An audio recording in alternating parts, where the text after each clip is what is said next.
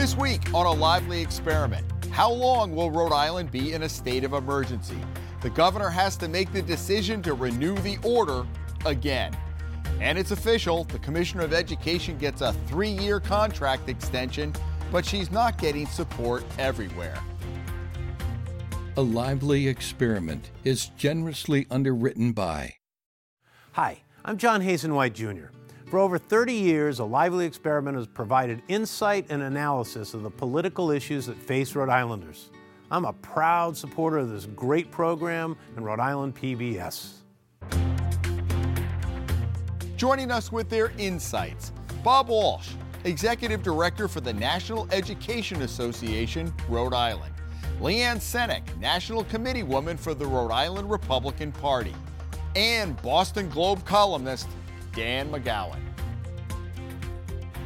Hello and welcome to Lively. I'm Jim Hummel. It is great to have you with us.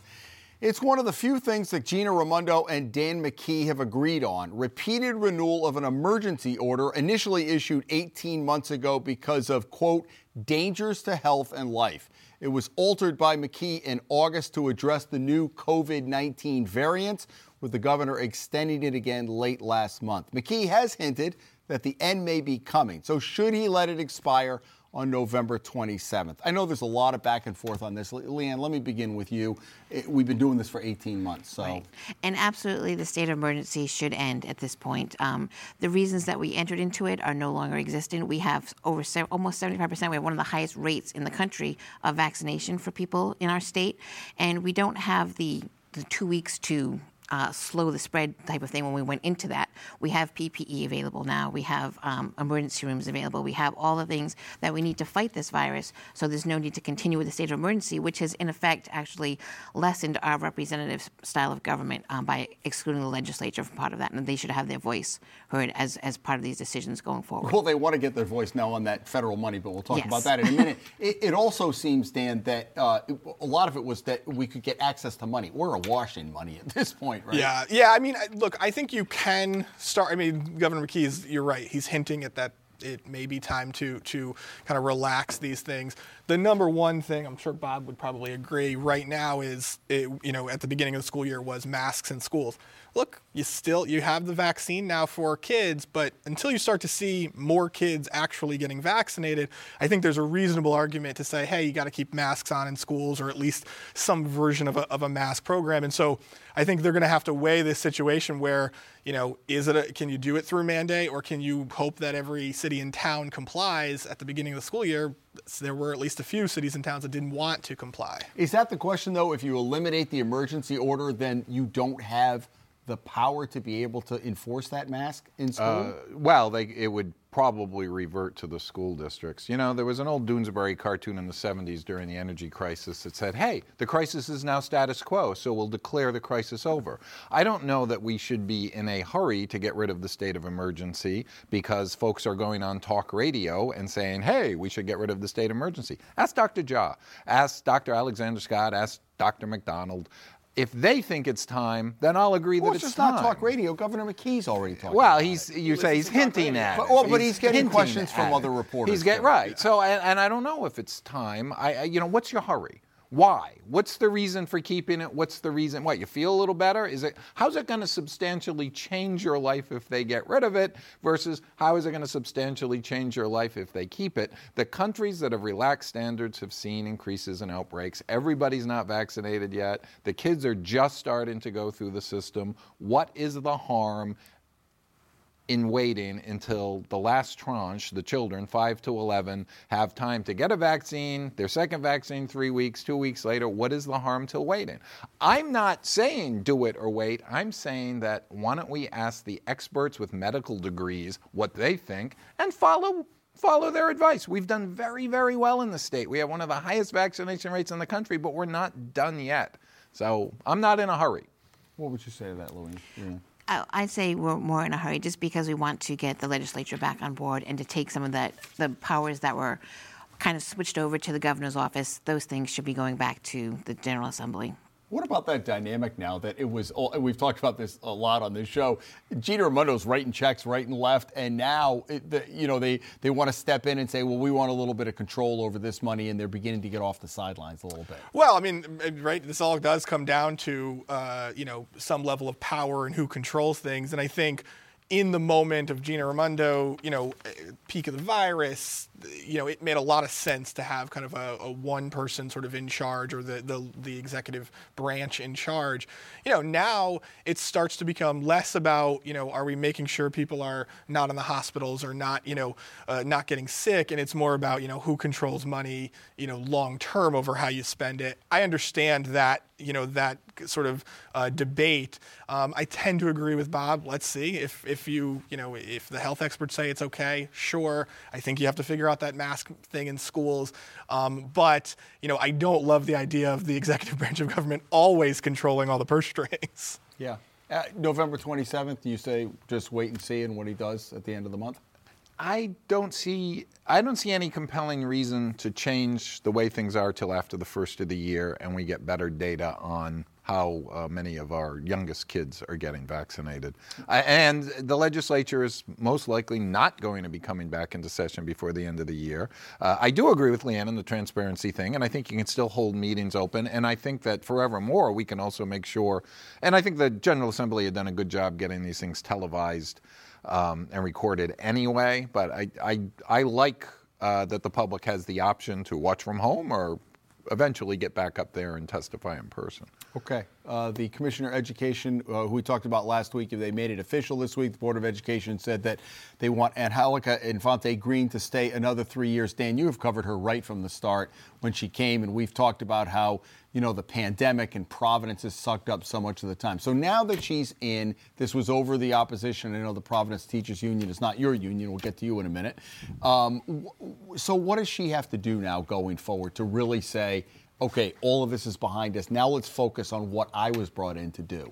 Well, the number one thing that she needs to do is get him in a room and get, the folks from the AFT in a room and actually start to have productive conversations about how to move the state forward. I mean, the dirty little secret about the way Commissioner Infante Green sort of came in was Gina Raimondo controlled everything behind the scenes, right? If you had a fight with a union, Gina called Bob Walsh, things like that. Now, what has happened in recent years is the commissioner doesn't have Gina Raimondo there. She needs to build her own relationships, doesn't have a friend at the State House, 113 of them in the General Assembly. Not one of them will go to bat for her on anything. She needs to improve relationships if she's going to be able to get anything done, whether it's in Providence or statewide. Can you confirm or deny that Gina Raimondo would be calling you, Bob, about these things?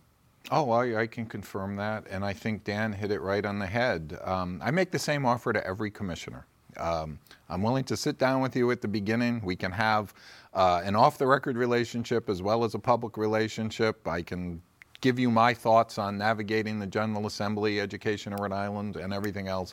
The four of us as a group met with the commissioner early in her tenure. And the four of us, I mean my counterpart, our statewide president, Larry Pirtle, who's also on the board, Colleen Callahan from the Rhode Island Federation of Teachers, who's on the board, and Frank Flynn, who is their president. The four of us had coffee with the commissioner once. I've occasionally been in a room with her on very large committees like at the Rhode Island Foundation, and she doesn't have any obligation to talk to me at all. The reason that Larry and Colleen at their various meetings voted against the renewal of the contract is there is no meaningful relationship, as Dan pointed out. And that's fine. I mean, if you think that everything's going well at public education in Rhode Island, then the vast majority of the council voted to approve her. Okay. Was that vote to get her attention then? Why did Larry vote against her? He voted against her because they didn't put in any of the parameters. Even in Deborah Gist's renewal, which we opposed, by the way, and it was something that Link Chafee made a commitment that he would go in another direction and could not keep that commitment or chose not to keep that commitment. But at least they said, hey, you got to sit down and do exactly what Dan McGowan just said. You got to sit down and talk to these folks.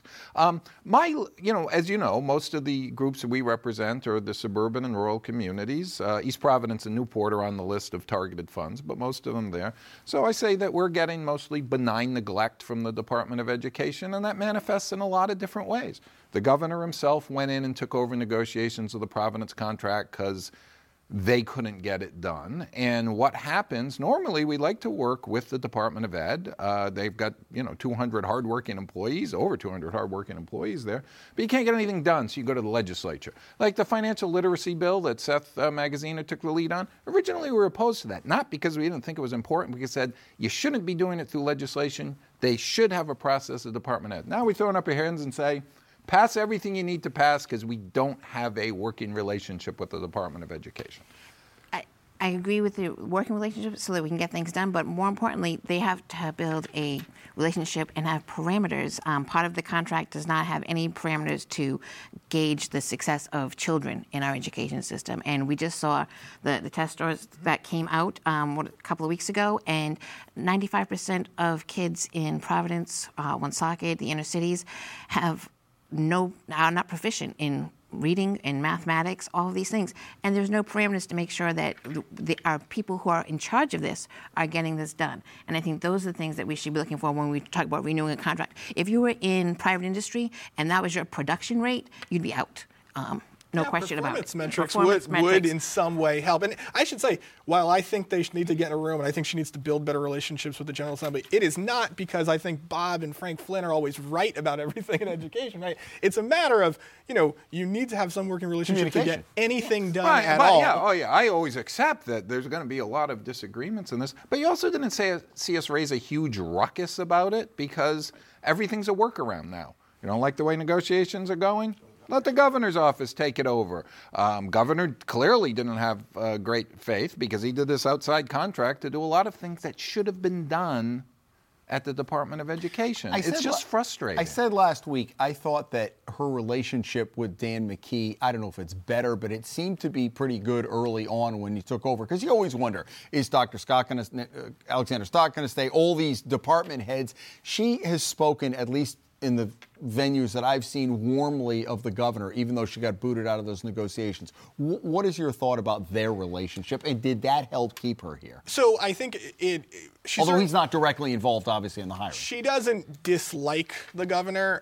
It's no secret. She was, interviewed or talked to about going to Washington a little bit in the last couple of months. And so, she has obviously looked elsewhere. I think her family really likes it here. She's got 2 kids in school. She wants to be here. I think it's more about that. And then this does provide some level of security, although we all know that next year, if education's a hot topic in the governor's race, every candidate will be asked, will you keep her? And the out here is, yes, she has a contract, but you can always buy her out.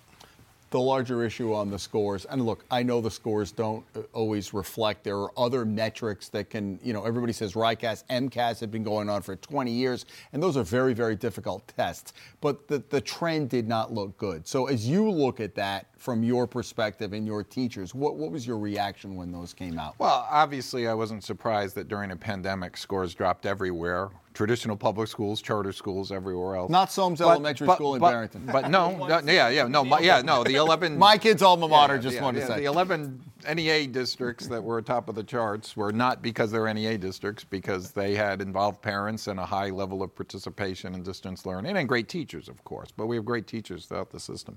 We need more help. I mean, how many times I come on the show, I can say the same thing. You want to be like Massachusetts, then pony up, right? Don't spend $5 million on an ILO contract. Give me $5 million, and if you want to make a difference in Providence and Woonsocket that Leanne mentioned, give me an army of reading and math tutors and go into the elementary schools and bring kids up to grade level. We know how to do it. We absolutely know how to do it. We need the resources to do it. Go in. See, and here's the other part about test scores that they don't tell you. We're not up to par, but how far behind are we? Are we one pandemic behind and the 3rd grade kids are testing like 2nd graders, or are the 3rd grade kids testing like kindergarten kids? And how much work do we have to do to bring the kids up to par? Because the test scores don't tell you a lot. They just say this group of people at this age group aren't doing what this age group should be. But we need to know, and they do know, but we need to know how far behind, and then we have a different strategy for it, for different groups of kids. If you're 6 months behind in reading, we can move you pretty quickly up to catching up. Because if you don't go into 3rd grade already reading at grade level, the rest of your academic career, from 3rd grade through life, is reading to learn. But the learning to read phase, pre-K, kindergarten, first and second grade, is crucial. And we can do interventions there. We know how to do it. We just need the resources so at the first tranche, every student hitting third grade is ready to learn for the rest of their career and do math and everything else. It's not that hard. It's just going to cost a little bit of money. And for the first time, this isn't a conversation about, should there be a tax the rich bill at the state rate? There's money. There's money and we've to got spend, money. so you and can we've do got it money. right now. So it makes sense. What I'd have liked to see, I don't mind the contract extension. I think it clears some things up. That's fine. What you'd almost like to see is a little bit of, okay, here's our big, bold plan, too. Summer school for a year for everybody, some sort of, I think the commissioners floated this idea of maybe year-round schooling in some, troubled districts, things like that. So let's see something really substantial. Well, and it's to Dan's point. We probably agree with the commissioner on 80 to 90% of things related to education outcomes. And I keep watching the show when I'm not on and being told the unions are the most powerful thing in the state. I would say, gee, maybe we should team up and move the ball forward on all the areas on which we agree. Is money going to solve the problem, though, I wonder? Well, we've had a lot of money that's gone into the schools and into the education department in the past, and where has that money gone? If we're talking about still having crumbling school buildings, not being able to afford the types of plans that you're talking about, why aren't we? Why are funds not getting where they need to go to? And I mean, that's incumbent on the commissioner, on the governor, on all these people who are involved in this to make sure those funds are going where they need to be. Why is it, Bob, that we don't have the money? If you can do an intervention, if it seems like that cut and dried that we can get this up to par with a little bit of money, why haven't we done that? Where is the money, the millions that we've invested in our education, our kids? Where has it gone then? Massachusetts spends $2,000 more per student than Rhode Island.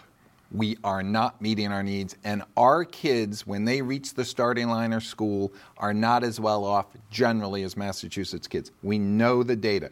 Two biggest external predictors to a student's success are the socioeconomic status of the parents, the education level of the mother. In both those categories, we are further behind than Massachusetts by about 6 percentage points. That's fine.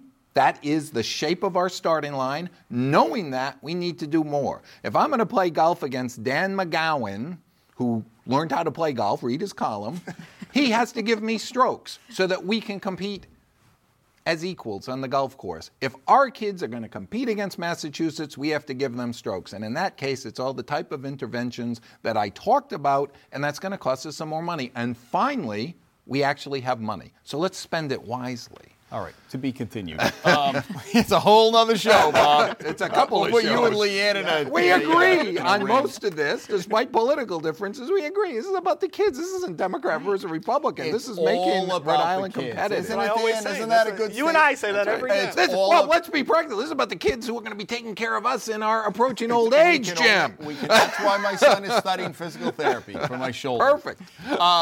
A corollary issue I was looking at this week, there's been a lot of discussion both in the race in Virginia and some of what's going on here about school committees, that now parents are coming out.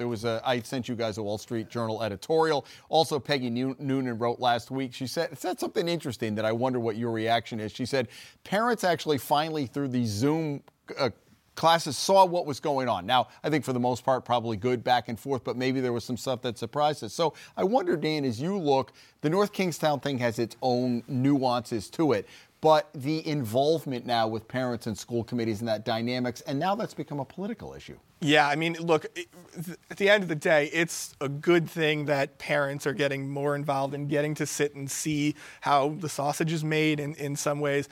I think, unfortunately, when you pour on sort of the political dynamic of the country, I think the pandemic, I think everybody's sort of tensions are very, very high. I think a few years from now, maybe things calm down a little bit. It's going to be wonderful to have more parent involvement, more say over sort of what's happening day to day in school. It just, right now, it's sort of a toxic mix, and you see that play out. And, the question is it work politically for the Republicans, let's say, in Rhode Island? It did work in Virginia. I'm not convinced that it works up here, in part because I think the cities play such a major role in elections, and you're not seeing, there's not a critical race theory conversation happening at the Providence School Board or in Central Falls or, in the bigger cities. So I'm not sure politically it's the biggest deal in the world up here. But again, going back to it, I think it's a good idea for parents to be involved in getting to see what's happening in schools. I think it's great that parents are getting involved to be in their kids' education, and I think it's interesting not just that they're getting involved, but the response that they're getting. And I think that's where the political side of it comes in. That if they're thinking they're bringing a concern or to be addressed at a school committee meeting, and they're being rebuffed by people who are elected to represent them and to represent, to do the best thing for their kids, and they're being shut down. They're being told they're domestic terrorists. They're being told that their voice is not supposed to be heard right now. That they don't know enough. These people know better than they do, and that is what is going to be the huge political motivator. The people who are going to be responding to those parents who are now woke to this woke teaching that we're having, and if they don't pick up on that and respond to these parents, then there is going to be a huge political recourse for that. Is there woke teaching going on there, Bob? Oh, Are you woke? I hope so. Are you woke? I've been awake my whole life. I'm Well, that's glad. why I think there's an I'm awakening of glad parents that now. a lot of, but I'm tired because of that. Obviously, you've heard me say for a very long time on this show, parental involvement is key. Parental involvement is a predictor of student success. One of my complaints about the charter schools is it's like they walk into the parent-teacher organization meeting and say, you're all involved parents? Good. Grab your kids and come with us. So involved parents make a difference. Some of the folks, and everybody, as frustrating as it is, who is making a polite reasoned presentation at a school committee meeting should be listened to politely and reasonably. That doesn't mean the school committee has to agree. And this traveling roadshow that is now occurring in Rhode Island, we are not Virginia, fortunately, but the traveling roadshow that's occurring in Rhode Island, led by a couple of folks who deem themselves reporters, and they're not, and some of the same folks who go to a school committee meeting in South Kingstown, then end up in North Kingstown, then end up in Bristol Warren, and then run down to Charahoe, and it's the same parents. Those aren't involved parents. Those are activists. You can't say you're a stay-at-home mom when every night you're in a different community at a different school committee meeting screaming at the top of your lungs about things that aren't happening. It is important that our schools teach kids at the appropriate level about everything that's going on in this world. You're not going to tell it. First of all, we don't do critical race theory. We've talked about that on the show before. That's a college level, graduate school level. We do try and be culturally responsive in our teaching, which lets kids realize that kids are different. And if there's a kid of a different color sitting next to you, that's just okay. And if your parents are telling you it's not, then there's a parental issue that the schools are never going to be able to fix. One thing I would say, though, is that the Democrats have to really figure out, though, there sort of a better messaging than you saw with McAuliffe in Virginia. I think what you can't be doing is dismissing parents who do have legitimate concerns, or if they're not legitimate, who just have concerns. Their first time they're going to the school board. Look, as somebody who's a reporter, the first time you step into a city council meeting and you say, "What are they talking about?" Right? That happens for everybody. It's a foreign language. Nobody should roll their eye if someone comes in. I mean, this is part of the job when you're an elected official. Not that you have to sit there and take it if you're being threatened or anything. But for a lot of people who run for school committee, it seems like a safe harbor. I'm going to start on the school committee. We're going to talk about these lofty things. Now a lot of these people are on the front lines, and they're really getting it in North Kingstown. Apart even from the Aaron Thomas thing, there's been some other issues going on. There's been other issues. There's a book that's been in the library. The gender queer thing. Yes, yeah. But it's considered pornographic material, and it's not age appropriate. I definitely do not believe in censoring. I don't believe in book banning, but I do believe that age appropriate things should be in our libraries for our kids, and they shouldn't have access to things that are actually, like, you wouldn't have the Kama Sutra in the library, so why would you put this comic book with illustrations that are pornographic in there as well? It just doesn't make any sense, and I don't understand the pushback for it. That's what I don't understand with the response. Why are you going to fight to put something that parents don't want their children to see, and people don't feel it's appropriate? What is the benefit of having that there? All right, let's got a couple other things to talk about if we have time. Let's go to outrageous and/or kudos. Dan, let's begin with you this week. Yeah, so excuse me. My outrage of the week is my old friends, the Providence City Council, who are about to impeach or remove the city clerk. You can read about it. The Journal's done a great story on it. I think a lot of the TV stations have. There's been a lot of good reporting about it. The bottom line here is, unfortunately, what you see with a lot of part-time politicians who don't get a lot of attention always is you get bored in your job. And what's happening in Providence right now is the Providence City Council leadership, they're not on the front lines. The mayor in Providence is sort of now a back burner person because he's not going to run for governor, and they're looking for attention. They want to remove somebody who, look, should the city clerk serve at the pleasure of the city council? I think there's a debate to be had about that. Probably. You can remove the guy and negotiate a settlement and go away. But what they're going to do is essentially impeach somebody for kind of being a bad boss. Doesn't make any sense at all. It's a waste of taxpayer money, and it's a shame that people who should be thinking really hard about how to spend, more than $100 million in federal money are going to focus any time at all on trying to remove, a public servant from their job. Yeah. Bob, what do you have? I guess the theme of this outrage is, what's the rush? We mentioned some of the topics already. We have to get rid of the emergency order. What's the rush? We have to spend all the federal money. What's the rush? And on the federal money thing, I'm glad we waited, because the passage of the infrastructure bill gives us money to spend on infrastructure that 3 weeks ago there were ideas about spending money on things. We can now use the infrastructure money and free up that other tranche of ARPA money to do other things. And whatever passes related to Build Back Better, even if it's only $1.5 trillion and not $3, Rhode Island's going to get a lot of money. So it's okay to wait until after the first of the year to figure out a 4-year spending plan of the largest amount of money that's ever come in. The ILO contract was rushed. The Commissioner's contract renewal was rushed. What's the rush? Every time we rush, we get into trouble in the state. Be thoughtful about things. Take your time. Do it right. As the carpenters say, and my friends in the buildings trades often say, measure twice, cut once. Oh, I thought you were going to say the Karen carpenter. No. The carpenters use the saying. In this case, plan twice, spend once. All right. Everybody, Bob Walsh is like, take it easy. Take it easy. What do you have for me? Well, my outrage is North Kingstown, the whole situation with this coach and the naked fat tests. It's terrible what happened there. And the fact that this was brought to the attention of people in charge, and then he was able to get a position elsewhere. It's kind of reminiscent of the Catholic Church scandal where people are recycled through a system. And we need to stand up to make sure that doesn't happen any longer. With the Me Too movement, we saw more women coming forward and speaking out and being heard. And we have to make sure we give the same consideration to our children when they speak about these things. And when parents bring these concerns, they're brought to the principal, the administrators, and they're swept under the rug. And it allows that to happen. And more people are victimized because of it. At the very least, if I'm they told him, hey, look, you got to have 2 people in the room and all of this, wouldn't there be some type of follow-up? You just drop in, or you talk. Yeah. Look, all these principals know each other, and they know the kids. Pull the captain of the basketball team aside. Hey, is this still going on, right? Right. There's plenty of checks and balances they can have in place. There's no need for any of that to have occurred. And without any supervision, the fact that it happened is it's disgraceful. All right, folks, that is all the time we have. We appreciate you joining us. Bob and Dan and Leanne, thank you so much. Come back here next week. We hope we don't. I always say you never know who's going to run for governor. I said that a couple of times, and then every week somebody did. So there's been a little bit of a lull, but you never know what's going to happen. I heard McGowan's name mentioned today. Yeah, well, that's a whole other show, too. Folks, come back here next week as a lively experiment continues. Have a great weekend.